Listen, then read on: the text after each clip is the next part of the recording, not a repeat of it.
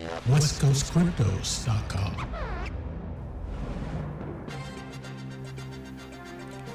Breaking news.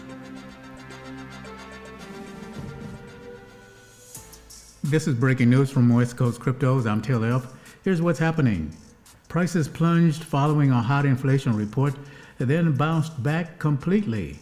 The Consumer Price Index inflation data arrived higher than expected, and markets responded in roller coaster fashion before settling down.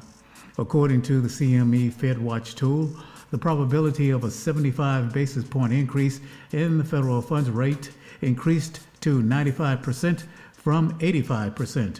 The probability of a 100 basis point jumbo increase now stands at 5%.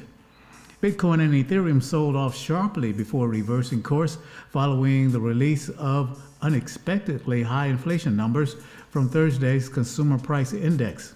Bitcoin sold off immediately after the report, declining 3% within minutes of the data release.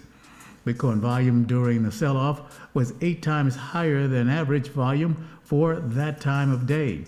It declined below 19K and approached the lows of $18,100 on the day. Ethereum declined as well, falling 5% on excessive volume.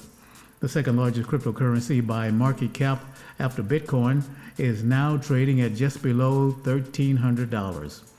In broader crypto markets, the CoinDesk Market Index, a broad-based market index that measures the performance of a basket of cryptocurrencies, increased by 0.26%.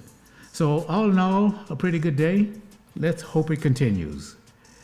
This has been breaking news from West Coast Crypto. Thanks for being there. Thanks for checking in. We'll see you next time. And remember, cryptos are real. WestCoastCryptos.com.